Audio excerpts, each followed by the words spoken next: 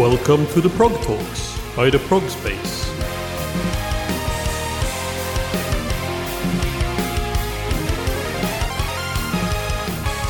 Welcome to the Prog Talks, an interview series by the Prog Space where we will be talking to musicians in all corners of the progressive music scene.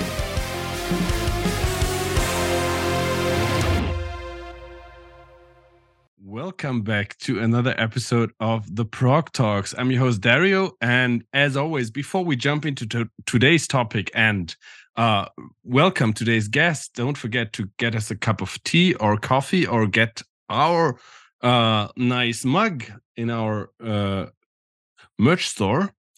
Helps us out a lot to keep doing what we're doing here. And now, please welcome from the United States, Neil from the band or project Dirt Poor Robins. Neil, it's a pleasure to talk to you today and tonight here in Munich. It's already 10 p.m.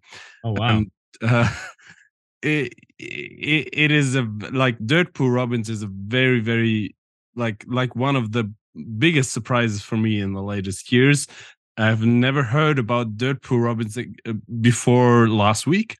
So welcome, Neil, to the Prog Talks. Oh, I'm so this is such a delight to be talking on a prog channel. I don't get to talk through that lens enough. And I consider it a big aspect of what we do. So I apologize if you haven't heard of us. We don't really market ourselves. Our audience, our entire strategy is almost dependent on people sharing our music. So luckily it's grown over the last decade to the point where we've been doing this full time for the last 4 years without having to tour. So, it's my fault. People who like prog haven't heard of us because I've done nothing to push it into that world. So here we go. Maybe a few more people will hear about it today. Thanks to you. Now that time is over. Now, seriously, I stumbled across your new album, which is Queen of the Night, the soundtrack to the movie. The other week, where I was compiling the playlist for our releases of the week, and of course, I know about certain releases from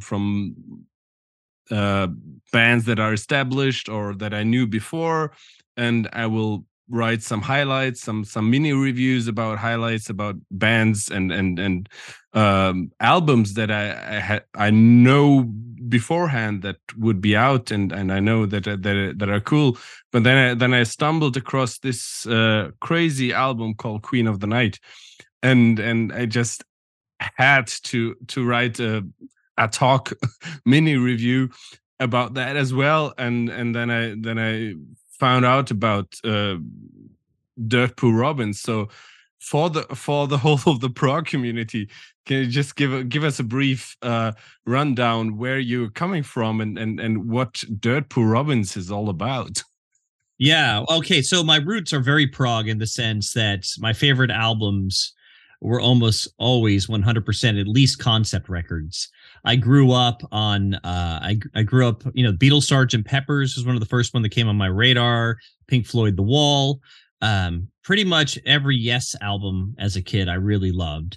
And moving on through that, I mean, there even been concept records through the 80s, like Queensryche had this record, Operation Mindcrime, and which is an underrated record from the 80s if you haven't heard it. OK Computer by Radiohead. All these records were just the thing that I lived by. I love the fact that there was this backstory to it, like that, and it was, you didn't really know. The story wasn't tamed in the sense that they gave it to you so explicitly that you knew exactly what was going on, but you got the sense there was this context, and I knew that as soon as I got into making records, that's exactly what I was going to do. Now, I might say that one of the differences with us is that we definitely lean into the cinematic side of that kind of record. We don't necessarily sound always like a rock band, or bands like Yes. Like we have songs where that it would require a lot of technical proficiency for musicians to play it or learn it.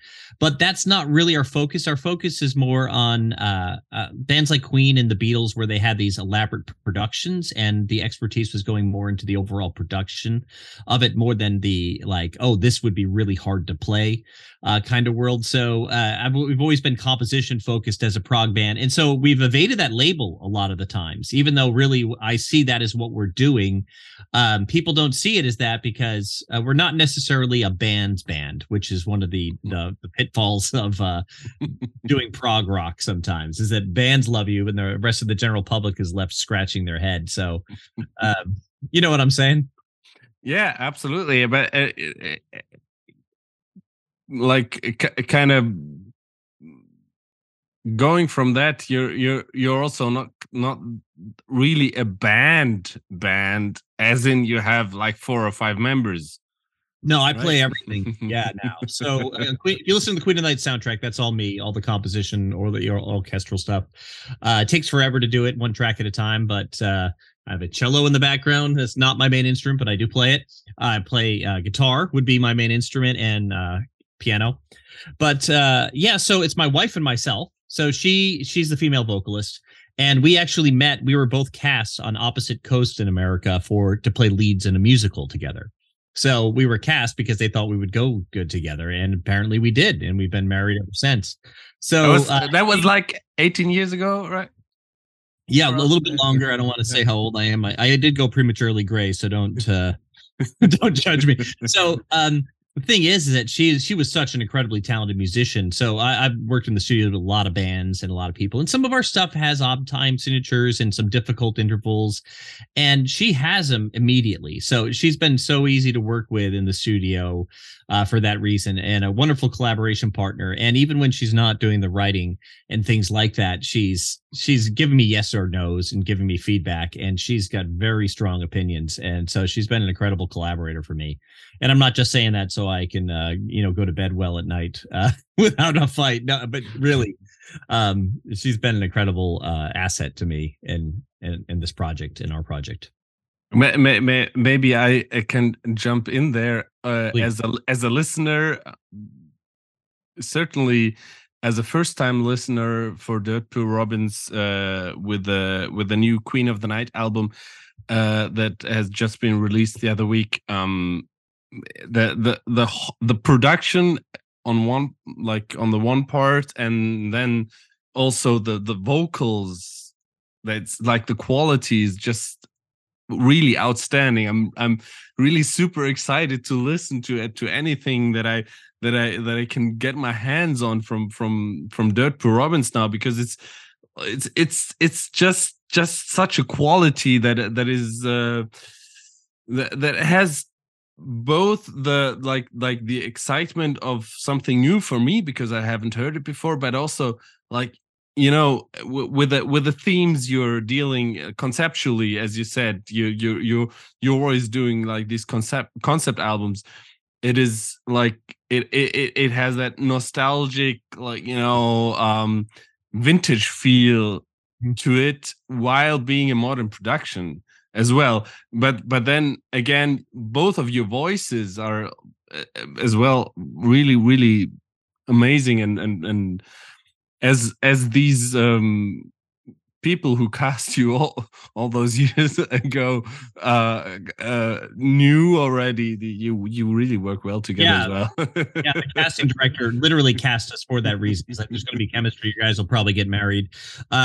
So conceptually, so when one of the things that growing up too, I was always more fascinated. I wasn't against like bands that were singing about chicks and just normal things in life, but like, I don't know, I'm gonna say some heavy metal names here, like Iron Maiden and Ronnie James Dio, and these people, like, they seem to be tapping into something more historical or something more mythological, and and then there were other bands like I don't know, like, Radiohead with their more impressionistic lyrics and things like that. I didn't want to just sing about things that were universal because they were too simple. I wanted to sing about things that were complex, but what you got to at the bottom of the at the end of the day was something that was a universal. So these, a lot of Greek mythology we draw inspiration from, in the sense that those patterns in those stories, even though there are some bizarre elements to the stories, you can actually extract a pattern from those stories that you can apply to current situations, current events, war,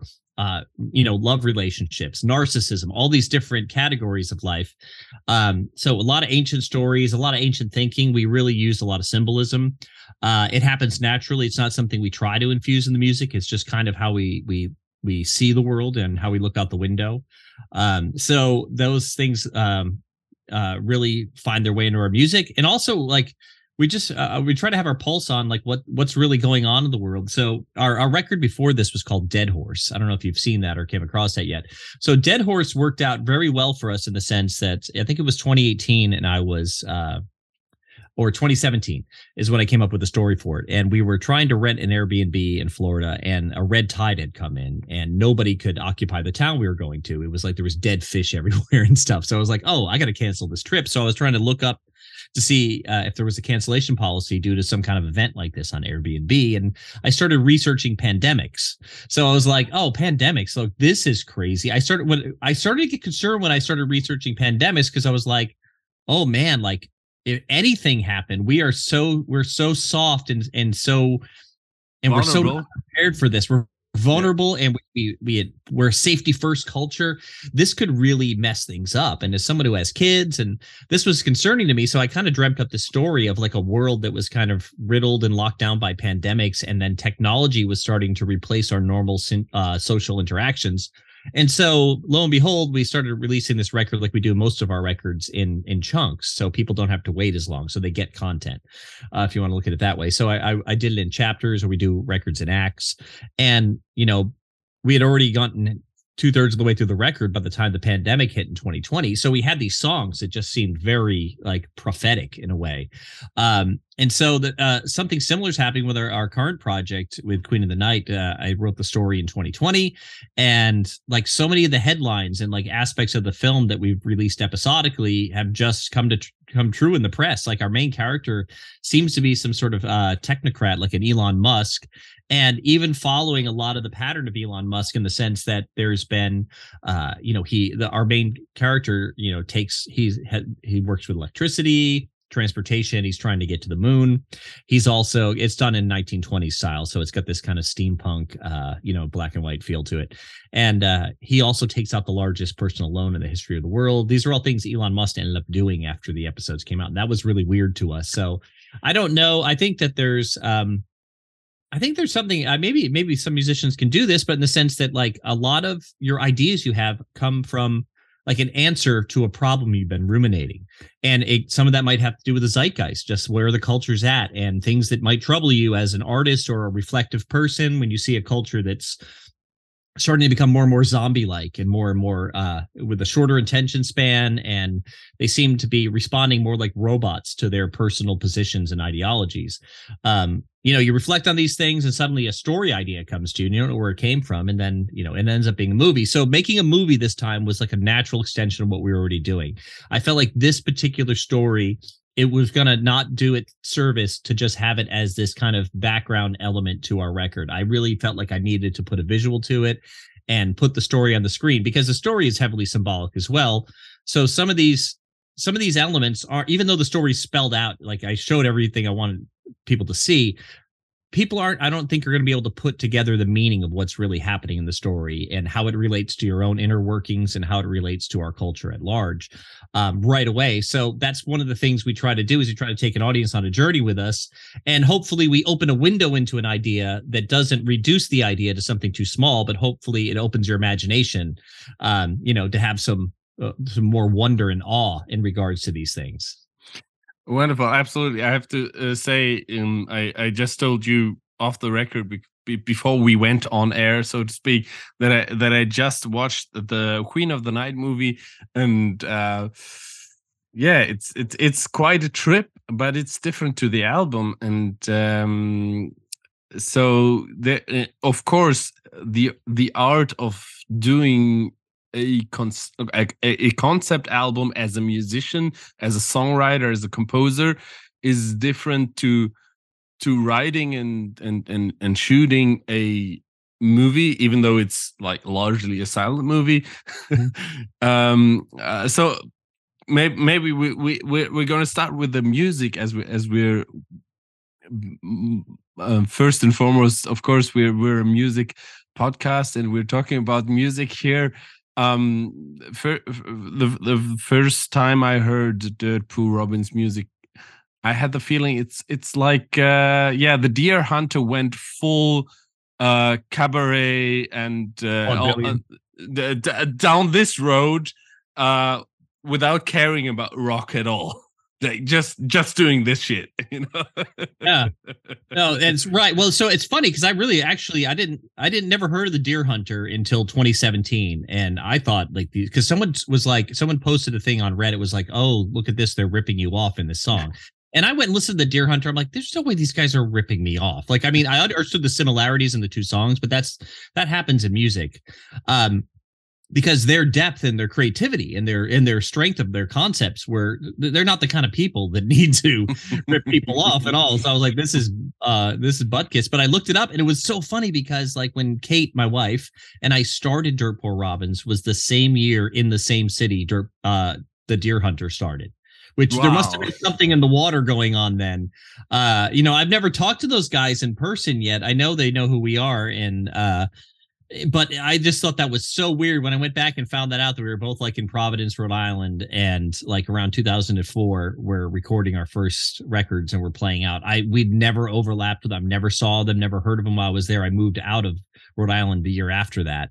But I thought that was so weird. I'm glad you brought them up though. That's a really great band. And I get why. I don't think we really sound too much like them, or they sound too much like us, but I get why someone who would like them would like us. That makes perfect sense to me when someone tells me they're a Deer Hunter fan. Yeah, for me is like I'm not too familiar with the Deer Hunter, I have to admit, but everything I heard of them is great stuff, great music. But they do have these odd songs or odd parts that are going into this more, cabaret direction that is kind of more prominent in Dirt Poor Robbins as a whole. Now what I found really interesting in like listening to the album and then watching the movie, how much of the music on the album is in the movie and vice versa. Oh, okay, great. So you came along late to the party a little bit. So yeah, I did. No, it's great. That's great. I love talking about this. So when I shot the film in 2021 in the spring, I'm using my own kids. My wife plays the queen in the movie. I don't want to give away too many spoilers.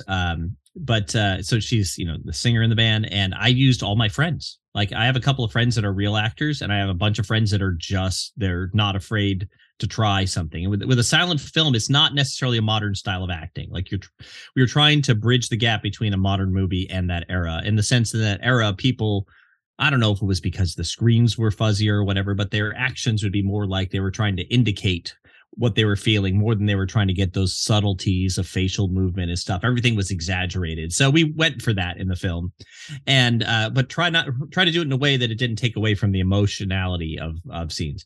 So anyway, we're making it's one of the problems of being a musician is like 30 things come into my head to say at any time. So I kind of lose my place at times. But getting back around to the film. So we decided to make this film, and we knew that if we did a silent film, we'd be able to lay our music right over it. Right. And so if there's a song with lyrics, it's not necessarily, we try to avoid the parts where there's like a title card and someone's having dialogue and having lyrics at the same time at that, because I don't want you listening to a lyric and reading that. But at the same time, we could kind of go wall to wall with music. So because we released episodically, there were credits for each episode. And I wrote it like a B-side that had to do with some backstory of it for the credits. So there are a bunch of songs on the soundtrack that will not appear in the film, about half of them.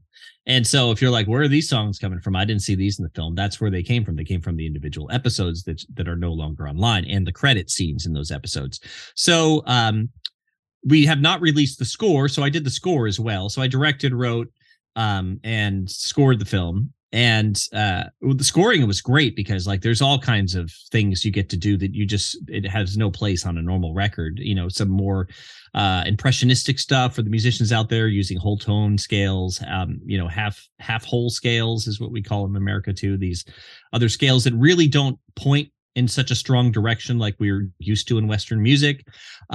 In some moments, I don't want to spoil things, but there's some moments where I went completely arrhythmic, atonal, and so that was fun. But getting to do callbacks of themes that you don't get to do as much on records because it feels too repetitive in a record. But in a film, when you do a callback to another theme you've already brought in, it reminds you of that previous scene and connects those two moments like a bridge. So I had a blast doing that, and you know, I had a specific size orchestra in mind when I started, but one of the things you'll notice if you watch the film, like the skies and the environments become slightly more realistic and less expressionistic as the movie goes along. And so does the orchestral music, where it goes from more of this handmade, smaller orchestra sound, where it gets bigger and bigger with more voices and a larger and larger group. So that was all intended from the very beginning. But that's kind of, so that soundtrack and the differences between the soundtrack and the actual score of the film, that's the differences. We have not put the score out as a recording yet. I don't know if we will. Depends on what we just follow what people ask us for stuff. We're like, okay, we'll do that. And you know, if enough people ask, we end up doing things. So if like people come around and keep begging us for vinyl, we'll eventually put this one on vinyl like we did the last one. It's a pain in the butt. It's expensive, but you know, if there's enough people, it pays off. So we want to give them what they're asking for. This is as a band, we're not just making music to make ourselves happy. There's this kind of like this romance you have with your audience where you're trying to do things that make them happy too, and that make you happy at the same time. And hopefully if you've drawn people to yourself that are a little bit like you, it's not going to be very hard to do. Absolutely wonderful. I've got two very different questions here. Concerning the music part and the movie part.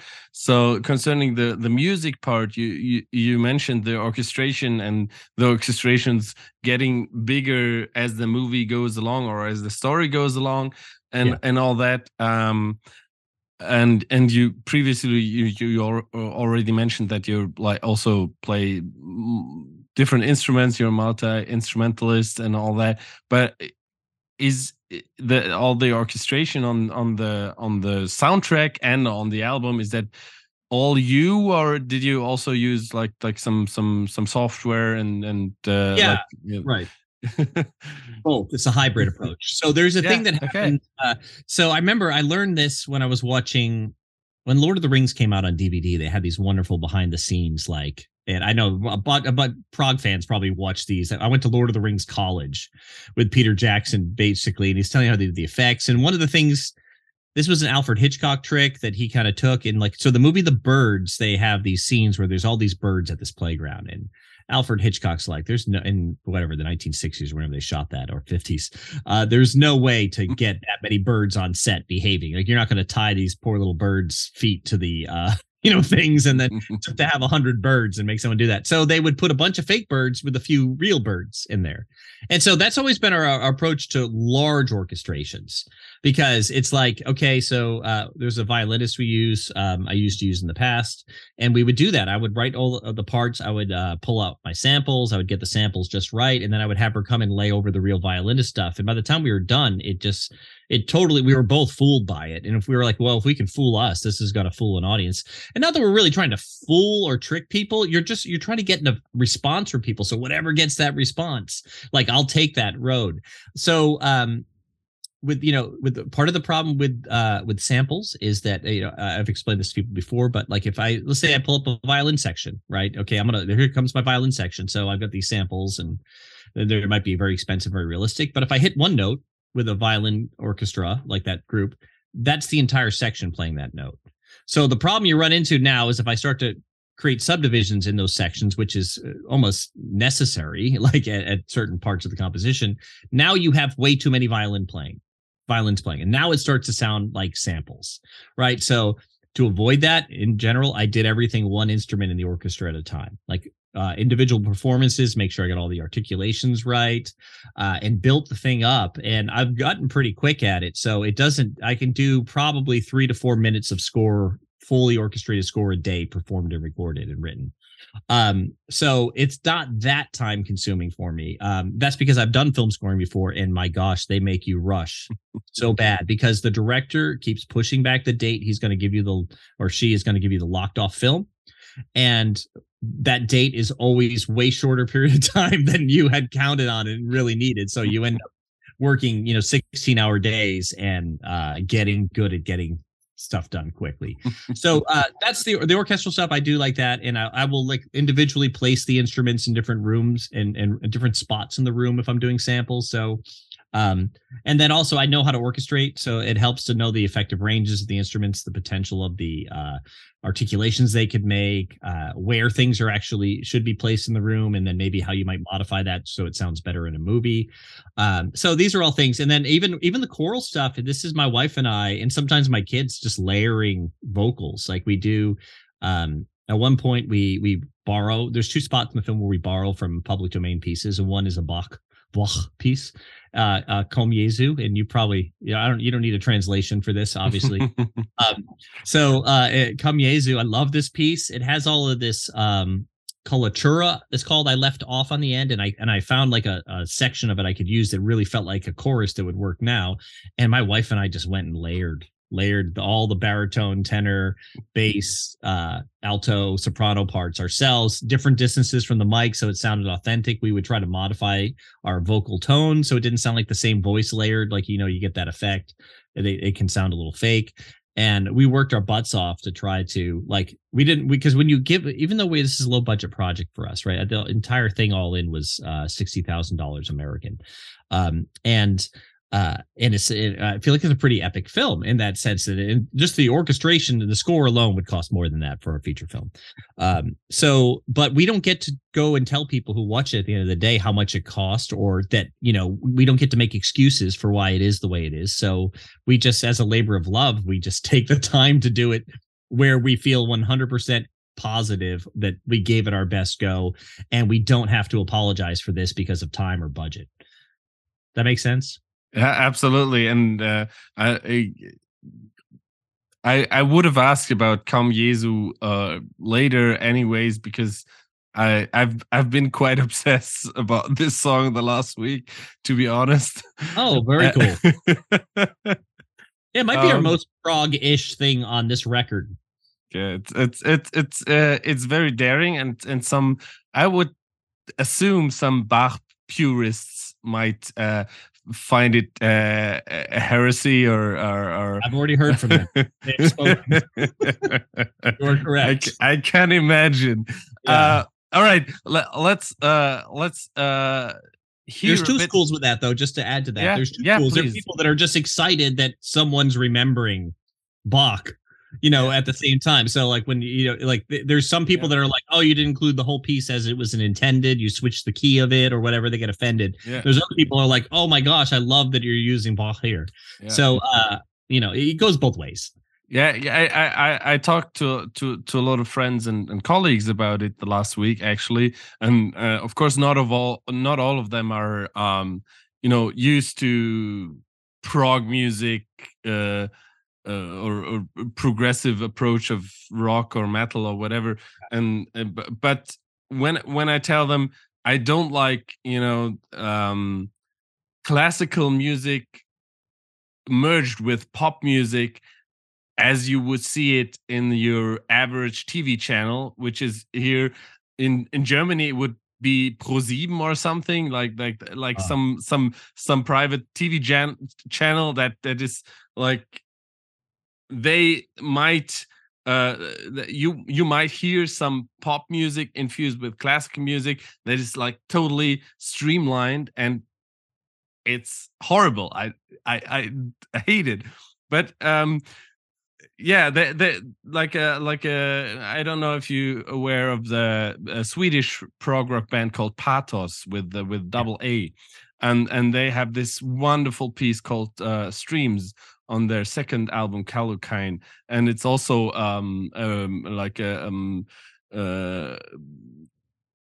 rendition of a Bach piece. It's wonderful if it's done right, in the right intention, and if it's not streamlined, if it's really serves a compositional and purpose, and also in the movie it serves another purpose. Maybe that's a good segue to talk about the movie a little bit, as I thought your orchestrations, like as you just said, you can hear it even more in the movie, in this actual score, how well it works, how well they're done. Thank you. And maybe to diverge a little bit from the music and talk a tiny little bit about the movie in the end. I was just curious, as a movie enthusiast as well, how much of it was like shot in front of a green screen, and like how did you approach this as a completely low budget DIY project, Okay. to look that good? Yeah, that's a good question. Well, let me say something quick just about what you just said before that, because I think it's important for prog fans to know that they're, and I'm not trying to butter you up. I think prog fans are smarter than the average person generally. It appeals to a higher IQ group. And so prog people are really confused when they show music to people, and the people like just kind of glaze over. It's because you're able to handle more complex patterns and more complex things, and you want to be challenged in every direction. That's what's interesting to you, you know. So prog people tend to be intellectual, so they kind of miss that point. They miss that sometimes when it comes to sharing things, and I try to bridge that gap. I try to always put something relatable in, because I do like, I am a sucker for just some simple pop things sometimes too, as well as you know, I want to do classical stuff. I grew up playing neoclassical music. When I was real little, I started playing Yngwie Malmsteen stuff. I didn't know that I wasn't allowed. That was too hard to play, but I thought I could, and so I did, and I learned it. You know, so it really gave me a head start, not knowing that was hard music to play. I just thought it was music. So the neoclassical stuff moved on to the classical stuff, and then here we are. We made a movie. So yeah, okay. So this is my first movie, and I've worked on films. I don't know if I can make a movie when I sit down to make a movie. I kind of think I can, right? And so I've made a living off of throwing myself in over my head into situations, playing with musicians that I had no business being in the room with. I had embarrassed myself over the years. I've also risen to the occasion. I've had wins and losses like this. But I grow faster when I push myself into the water that's too deep for me. And so this is exactly what happened when I made a film.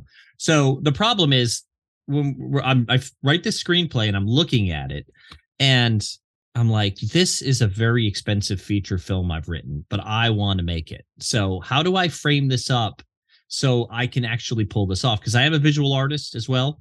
So I'm like, okay, I know what I can do here. When I look back at these I was just really getting to some old silent films, and they had less camera movement. And of course, you don't have to record audio on set. And there was this really cool expressionistic period. The German silent films were my biggest inspiration, honestly. Metropolis, what came out in 1927, The Cabinet of Dr. Caligari. These are incredible works of art. These, like, every frame, if you pause it, I'm shutting my phone off, it's dingy. Every frame, if you pause it, it's like a painting. It's like, oh my gosh, this is the kind of film I want to make. They're iconic. And so I'm not a huge fan of green screen movies. I don't love the Marvel movies. I don't love the way they look. So but I kind of had to, unless I was going to paint and hand make all of these scenes. Now, we did use miniatures. Some of them are behind me. I used a lot of aquarium furniture in this, you know, for like fish aquarium furniture. So, you know, just really cheap things, stuff we built. We made some costumes. So we had to try it this way. So I'm like, we're going to build a massive green screen. I'm going to paint the floor green. The whole thing's going to be green.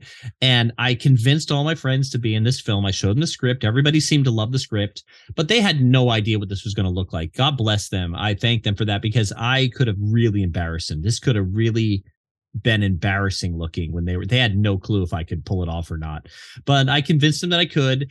And then my friend Pete Mitchell worked for Jim Henson for a while, and he's a great visual artist. We've been making movies together and music together since middle school. And so we used to run around with VHS cameras and make kung fu movies when we were young. And we pulled off some really cool visual effects with, like, just through trickery and almost like, this David Copperfield kind of illusionary approach to it. So I pulled out every trick I'd learned, everything I'd seen over the years.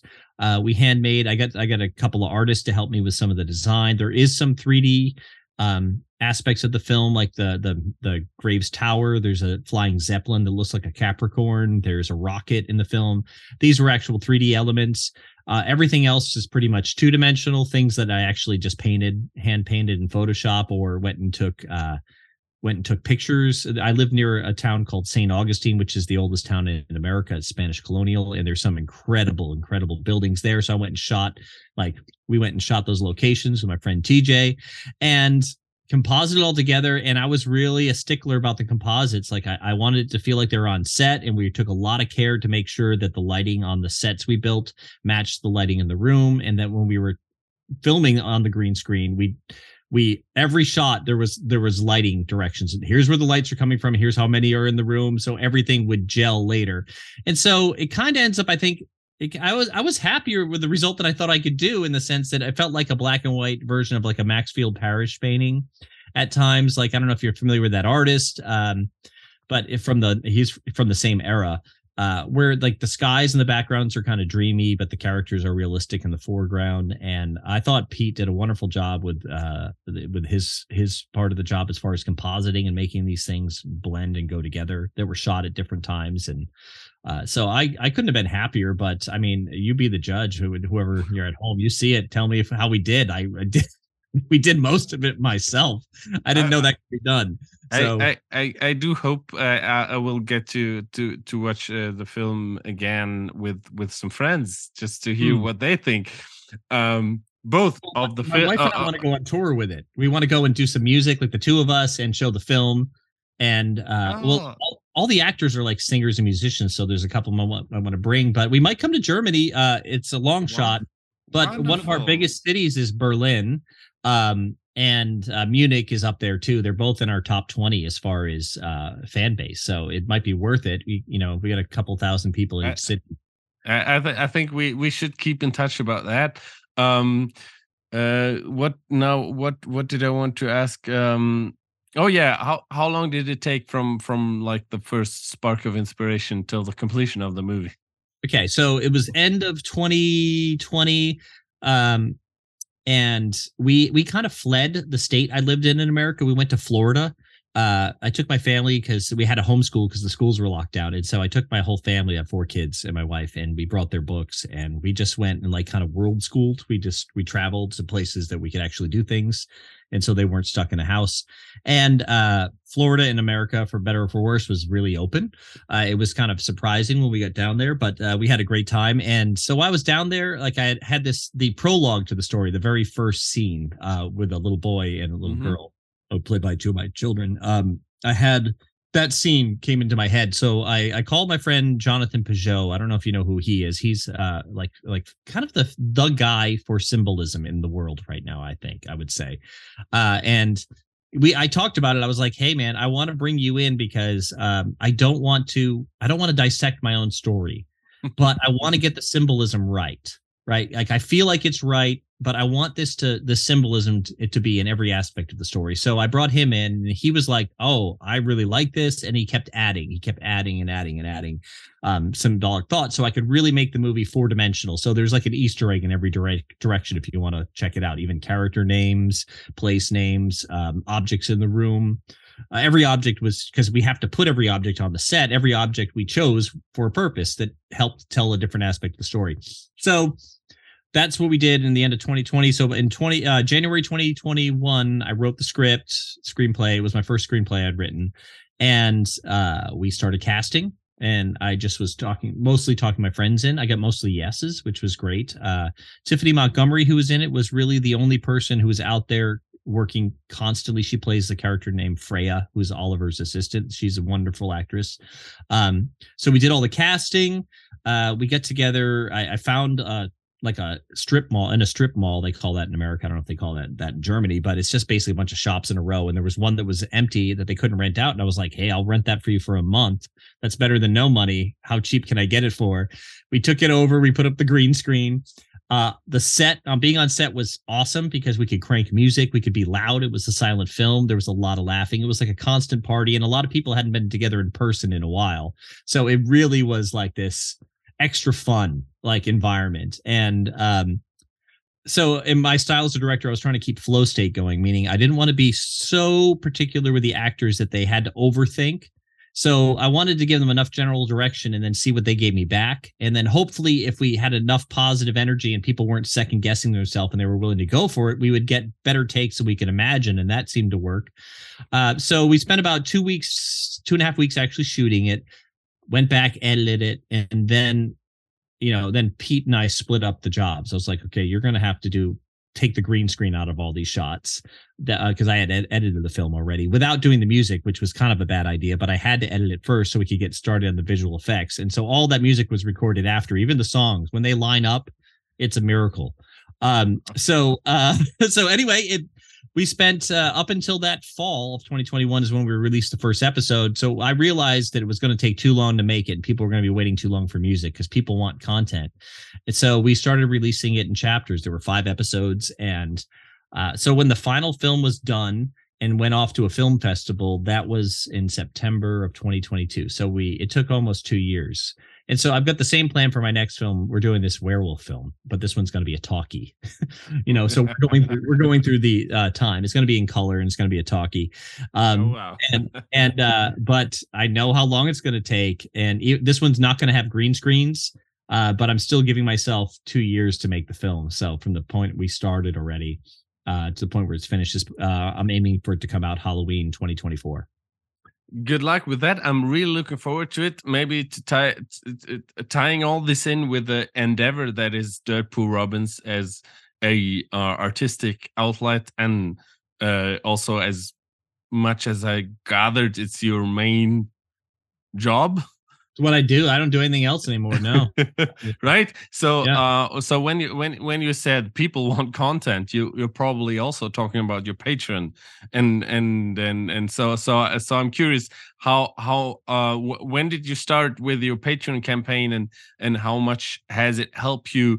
I mean, probably as a not playing live band, it was not that much of a difference during the pandemic, but maybe with like an extra effort, like doing a feature film, to have an established Patreon community that is really supportive, it might have been a great thing to have them back you up while you're doing while you're departing on this new endeavor.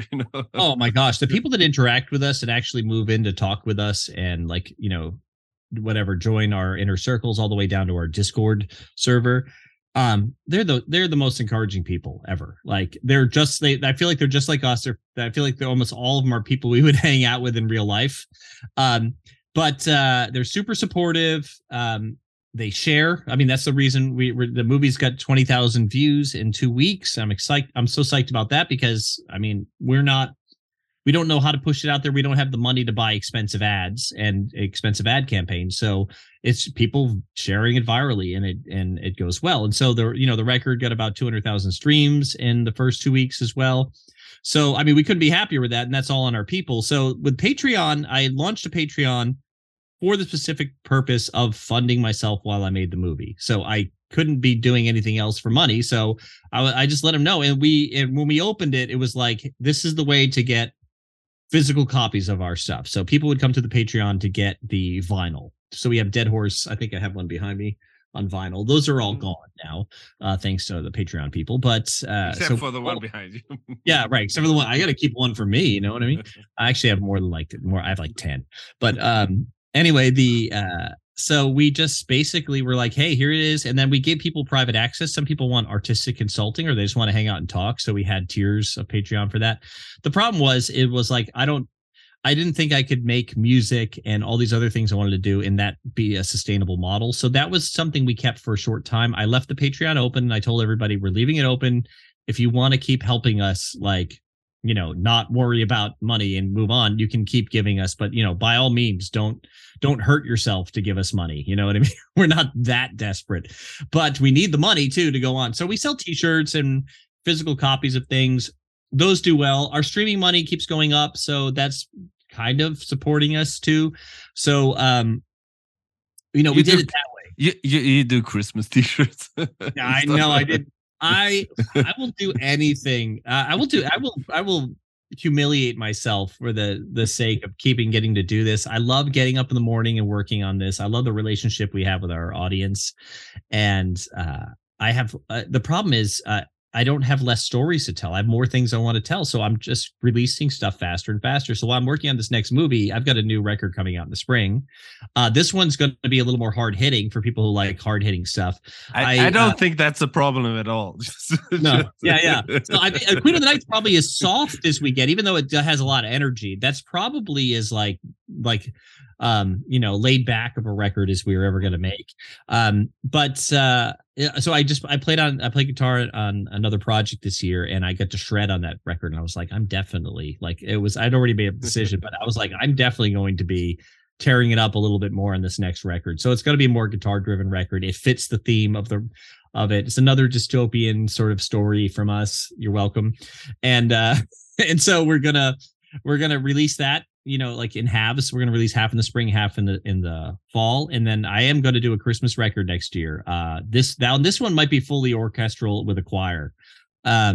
I have some great friends that are in a choir. So I want it to be a proper Christmas record. I want it to feel like Christmas when you put it on. It's not going to be about Santa and crap like that. I actually want to conceptually dive into the actual nativity story and look at the symbolism of that story. I think that there's some really, really powerful things to say in Christmas that we kind of miss. We get stuck in these gift giving kind of stories, and that's fine. I think they're cute. I watch them with my kids. But I mean, there could be some there's a mystery in Christmas that I want to explore in the record. So. Wonderful. I think that we went way over the time that we had actually planned, but I love it. It was very, very interesting. Everything you had to say about Dirt Poor Robins, very, very intriguing project and artistic project in every sense. And what you just said, I think, ties in very, very well with our traditional last words here on the Prog Talks.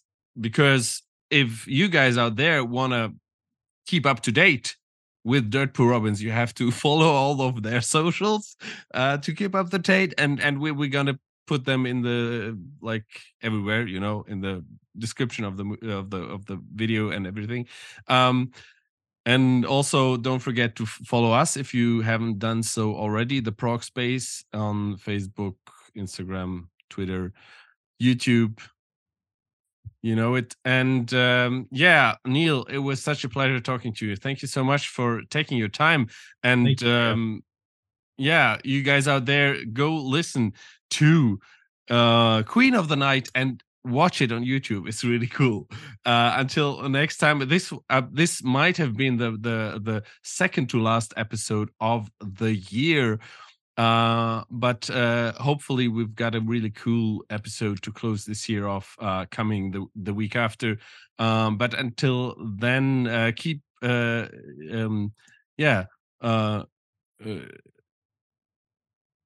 wait, now I've lost my train of I lost my train of thought.